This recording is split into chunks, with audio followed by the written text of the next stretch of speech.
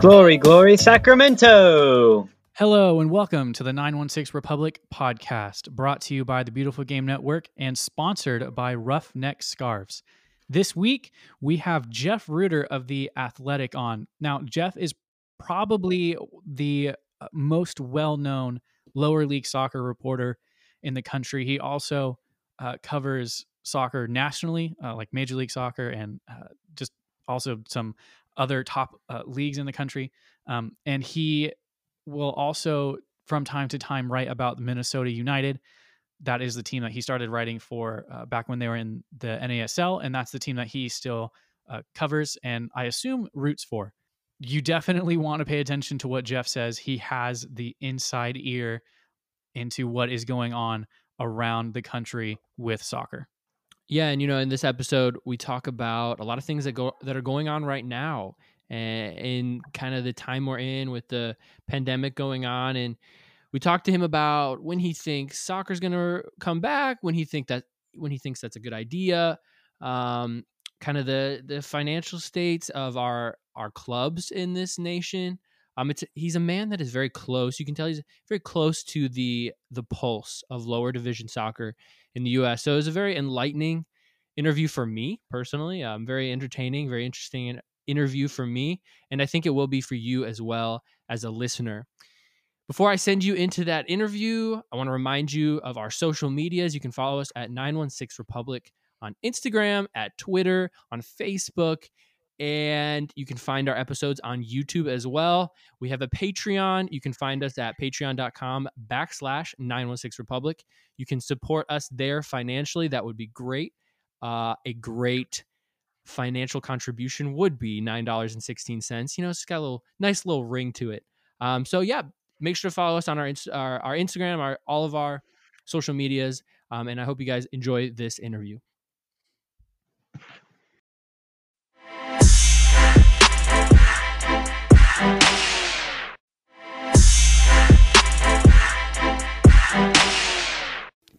All right, and we are on now with Jeff Rueter of The Athletic. Jeff, how's it going? And am I pronouncing your name right? You are. Yes, you are of the rare select class of podcasts that pronounce my name right. So yeah, it's awesome.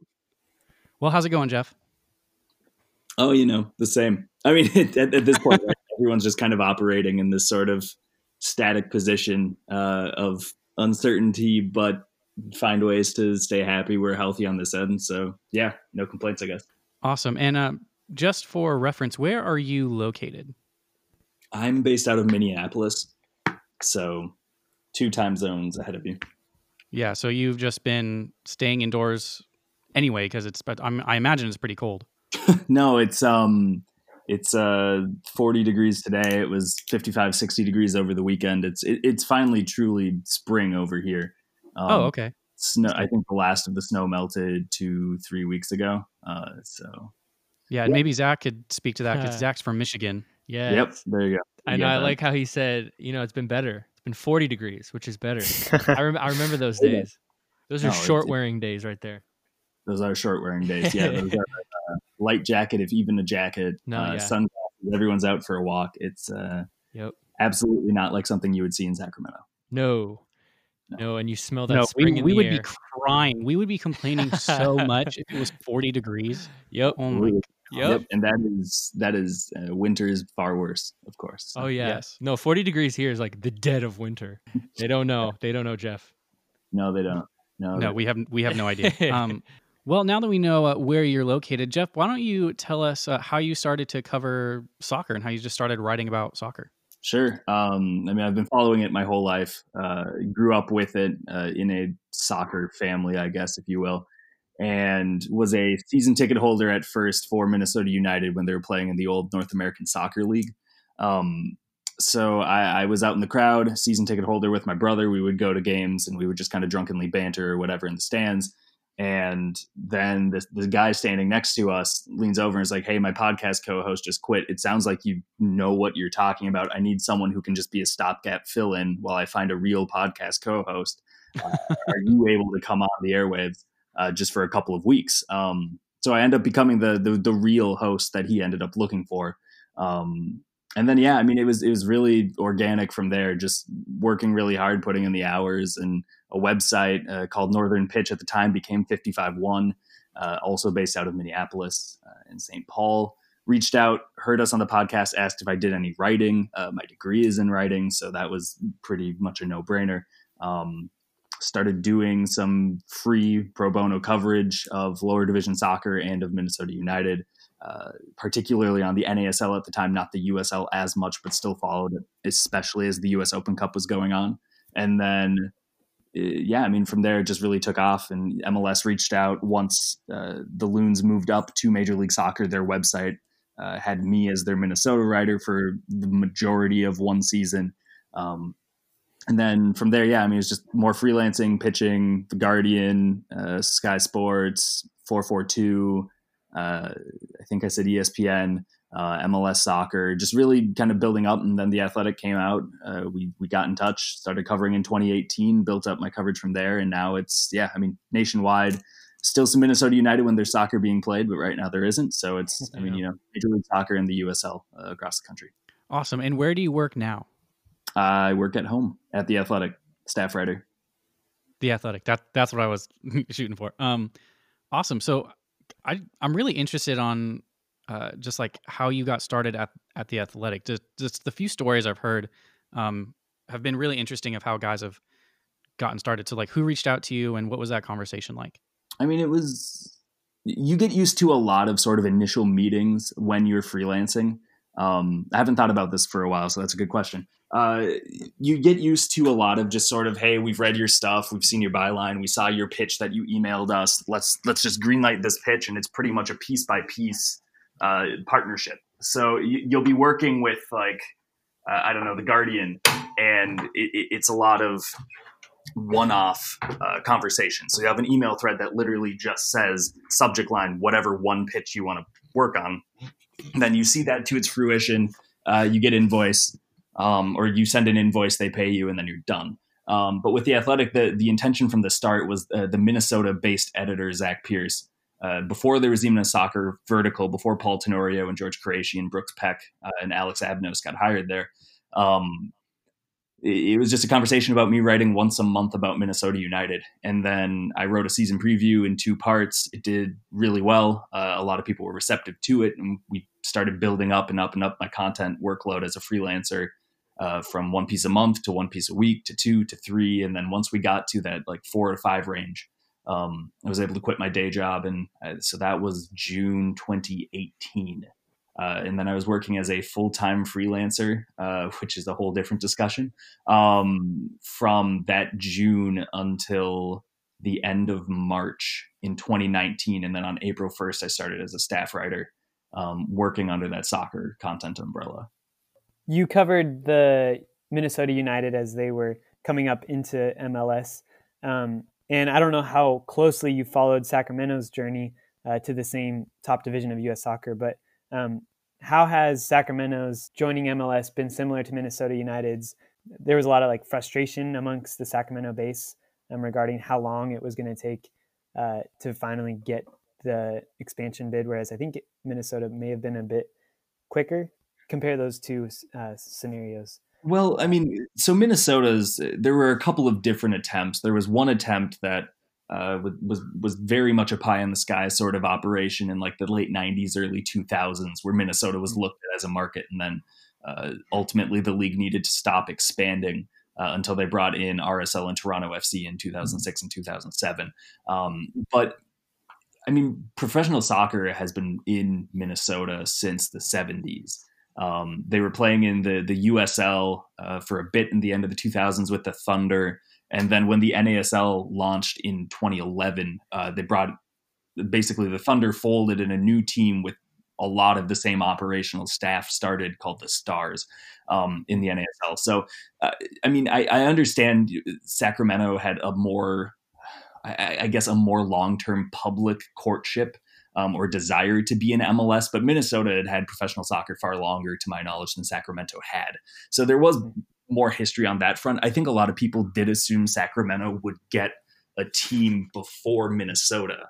And really, it did seem like that would be the case in 2014 or so. By 2015, though, Minnesota had a new owner. Their current managing partner, Dr. Bill McGuire from United Health Partners, took over the team in 2013, rebranded them as Minnesota United, and really put much more stability into place for that organization to truly take off. And I think that coupled with the market location, just purely geographically and in terms of TV size, to be fair, but between Minneapolis, St. Paul, and Sacramento, I think that helped because the Midwest was such a vacant spot on the map of Major League Soccer. But I think that if you're looking at, there's a lot of similarities. Minnesota is probably the closest corollary to what Sacramento has done, just in terms of gradual process of working toward getting MLS expansion, some ownership issues that had to be sorted out, some questions about the league they were in. I know Sacramento almost went into the NASL as well, which is something I wrote about last year when I talked to a few people, including Joe Wagner at the club, Kevin Nagel as well. So I think that there was some, fits and starts, certainly. I think you're absolutely right to say that there was some frustration with how long it took. But I do think that the sequence of teams that went in for the most part really did make sense. Sacramento could have arguably gotten in over someone like, Orlando, Minnesota, timing wise. But at the end of the day, the map makes a lot of sense. I do think Sacramento is going to be a very good MLS market, but in terms of that frustration, it's very tough to sort of sort through why all of that happened. So kind of going off of that, you mentioned Joe Wagner, you mentioned a couple other names at the club. Like I, as a guy who's a fan of the team, follows it pretty closely. I only found out who Joe Wagner was like 6 months ago at the MLS announcement. Like how do you make so many connections when you're writing about all the teams in the lower divisions of U.S. soccer? Yeah, I think it really is looking at the subjects a little, or I guess being willing to look at them more in depth. A lot of times you can get by, and I could have written a piece, right, about, I'm just trying to think of a recent example here of a club maybe I would have worked on. Or like last year, I did a profile on Troy Lesesne, the head coach and technical director down in New Mexico for New Mexico United. And it isn't just a matter of, you conduct that interview with Troy, you talk to him, get a sense of who he is, his philosophy. It was his first professional head coaching gig, and he was able to get the team to the quarterfinal of the U.S. Open Cup. So, there's already a compelling story there. But then you really look and it's like, okay, who was his college coach? Who brought him in? Who's the owner in New Mexico? And then talk to Peter Trevisani to get a sort of sense of what he was looking for in his first coaching search, considering he handled it without a sporting director. I think it's just cast a wide net, ask people in the market if you have connections, or people who used to either play there, work there, live there, and get a sense of who's important at the club and who actually has done a lot of the legwork. I think that if you look at Joe Wagner and Warren Smith, those are two central figures who were known pretty early on for people who follow lower division soccer because they were such crucial forces in getting that. They both each contributed one rib essentially to make Sacramento Republic start. So those are the kind of people that are going to have a lot of history, a lot of stories, and just be able to give a much broader picture of the project. And so when I worked on that piece last year about Sacramento and their push for MLS expansion, when it looked like they would once again be overlooked, I think this was right after this was right after Cincinnati had launched, and there wasn't quite certainty how the final waves for teams 29 and 30 would go in terms of which markets would get it. That sort of thing really helps. But I think a lot of it is just, being willing to take the time, being willing to have phone calls that aren't going to yield an interview, that aren't going to get you that quote, but just have those conversations to build those relationships. I guess, networking is something that's always come pretty natural to me as well. But I don't know. That's kind of a scattershot answer, and apologies for that. But I think it really is just putting in the work, putting in the time, and having a genuine interest in the people much more than the topic itself. So then to piggyback off of that, you said that you think Sacramento is going to be a very good Major League Soccer market. And you clearly have, articulated that you've done the research, you've talked to people that are involved with the team. Maybe you can get a feel for Sacramento, but why do you think Sacramento Republic or just the city of Sacramento will be a good Major League Soccer city? I think that it has a lot of the ideal. I mean, like, look, you can talk about things like market, right? You can always say things like, a young, thriving hipster population, soccer in California goes well, being close, adjacent to the Pacific Northwest certainly helps. You can talk about the history as well, but I think that if you're looking at, if you really have to pin it down to one thing, I think it's because Ron Burkle is the type of owner that every MLS team wants to have.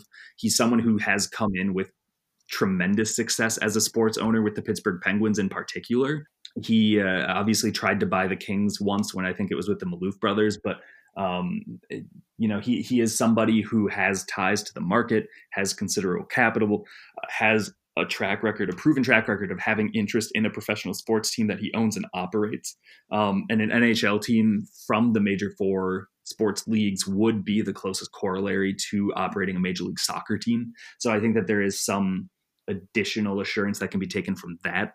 But I think if you combine all of those things with what I already believe is one of the strongest brands in all of American soccer, men's and women's, first division, second, third, you name it, Republic is a very strong singular identifier. And so I think that will help with this market starting right away. Obviously, the question comes into, what kind of team do you put on the field?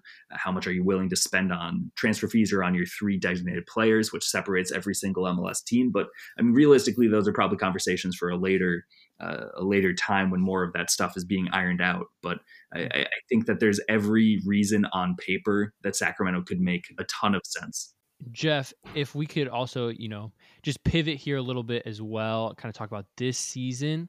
Because, I respect your opinion, and I think you're very knowledgeable and you're very close to this. So in an article that you published on March 16th on The Athletic, you said that the best case scenario was for soccer to return mid-May. Do you think that's still best case scenario, or have you moved past that? Have we moved past that? What do you think kind of the best case scenario now is? I mean, you can hypothetically say that any best case scenario would be like that they play tomorrow, right? Like that would, it's so hard because it is a term where that is their optimistic view. I think realistically, in my personal opinion, there's no way that there's professional soccer played in the United States until July. Okay. I think that you could even project further out than July. And once the leagues announce that their mid-May resume, or their mid-May target to resume play was incorrect and they extended further, that's when they're going to have to start having conversations, which I'm sure they have already behind closed doors, about whether or not there will be a 2020 season at all. I think it's a little early still to say that, no, there will not be. Wow. Obviously, there's still a lot of hurdles, and frankly, professional soccer has much more skin in the game that they need to protect by having some form of revenue in 2020 that other leagues can maybe overlook because of their television deals, especially if you look at NFL, Major League Baseball, and NBA, where I think that pro soccer leagues are going to push harder than the rest to try to get something on the field this season. The reality of it is, if you are married to the idea of a season that starts in March and it ends in the fall or early winter in December, it's going to be very difficult to fit anything resembling a normal season already. And that's not even considering pushing it into the summer to resume. So I think that there's going to be a lot of creativity. There's going to be a lot of people working overtime to try to make that a reality. But I mean, at this point, I think over the last 2 weeks, so that was 3.5 weeks ago. Wow. It's really put kind of a calendar right now to where we are. But over the last week and a half, I would say I've started to entertain that reality that there won't be professional soccer in the United States at all until 2021. And I don't think that that's completely far-fetched to at least start processing. Yeah. If that makes sense. Yeah, I agree. So then, piggybacking off of that, again, in that same article, you gave a few different examples of how U.S. soccer seasons could be played. You suggested more midweek games, or maybe Major League Soccer shifting to just a complete conference alignment for the rest of the season, playing home and away. Is there any other option maybe playing fewer games for the season or doing some type of like a group stage, then a knockout style tournament. What do you think is the most likely option for having soccer this season at all? Oh, cutting games is almost a certainty at this point. I know that Major League Soccer has continued to reassert their aim to play a 34-game regular season before a playoffs. And I just don't see a way that you can pull that off in a way that isn't going to seriously endanger the health of your players and also risk the medical well-being of your fans and staff who have to enter those stadiums as soon as possible. I think that you really do need to look at, you have to prioritize that, right? It's one season. It's a crucial season. It was the 10th season for the USL. It was the 25th for Major League Soccer. So there's some milestone that's lost. But if you're going to be trying to force an on-field product for your bottom line and prioritizing that over the safety and well-being of not just your workforce, but your fans, I think that you have some serious ethical questions that you need to answer to be able to get your product back on the field. And I think that anyone who's trying to push otherwise, I'm seeing MLS owners who are saying that once there's a resuming in training, it'll be weeks, not months before a season is back. Those people better have some really good medical understanding of why they're saying that and not just trying to boost their bottom line, which right now is something that's becoming much more prevalent in not just sports, but all sides of business in the United States and across the world. Shortening the season is almost going to be mandatory. Teams are going to lose home games. I think at this point, though, you can just assume that's going to be a fact unless there's a magical resolution in the virus, which none of us foresee. Should we at all, as just soccer fans across the country, be concerned about any USL team or maybe NISA team that is not faring well over this break? There are some. There's some reporting that I've been working on. And there are some reporters who have diagnosed difficult situations in clubs well before it was actually true, and it caused much bigger issues for that club.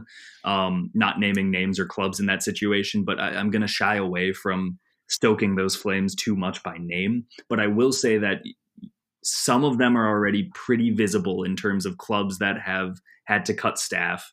I think some are. NISA will have a hard time. League One might also have a hard time purely by the idea that it's only their first or second year of operation. So these clubs don't have years worth of reserves or financial model proof where they're able to say, look, it's going to be a really tough year this year, but we have every reason to believe that 2021 is going to be much healthier so we can move on through it.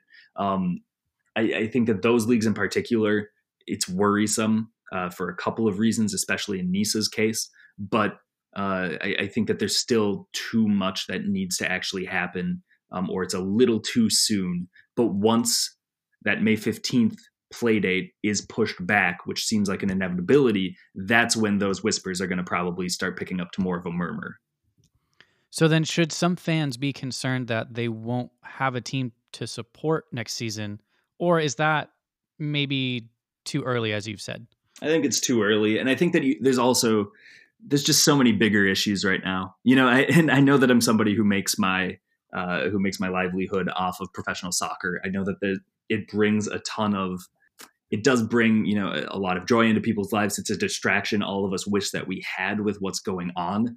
But I think right now that is something that is only controlled by the owners of the club, who are by definition rich people. That is going to be a decision that's made by them. And you're seeing some decisions, obviously, in terms of part-time staff being laid off or employees being furloughed, all of those things that are raising eyebrows already. It will weed out some clubs where owners didn't necessarily love the team, but love the status of it and love the idea of someday being able to make money after that 2026 World Cup, which every professional soccer owner keeps flaunting as a possible watershed target moment. We'll see if that ends up being the case. But I would just say in general, there are more important things to worry about right now. And it's just too early to say to truly know which clubs, if any, are going to be in outstanding trouble that they wouldn't have been already in because of this virus and this suspension. Yeah, I agree. Well, Zach, Nolan, do you guys have any other questions for Jeff before we let him go? No, yeah. Thanks for coming on the show, Jeff, and sharing your expertise. It's been a real pleasure to talk with you this afternoon. So, yeah, thank you. Yeah, thank you, Jeff. Not a problem. Keep up the good work. Yep. All right, Jeff, we'll talk to you soon. Thanks.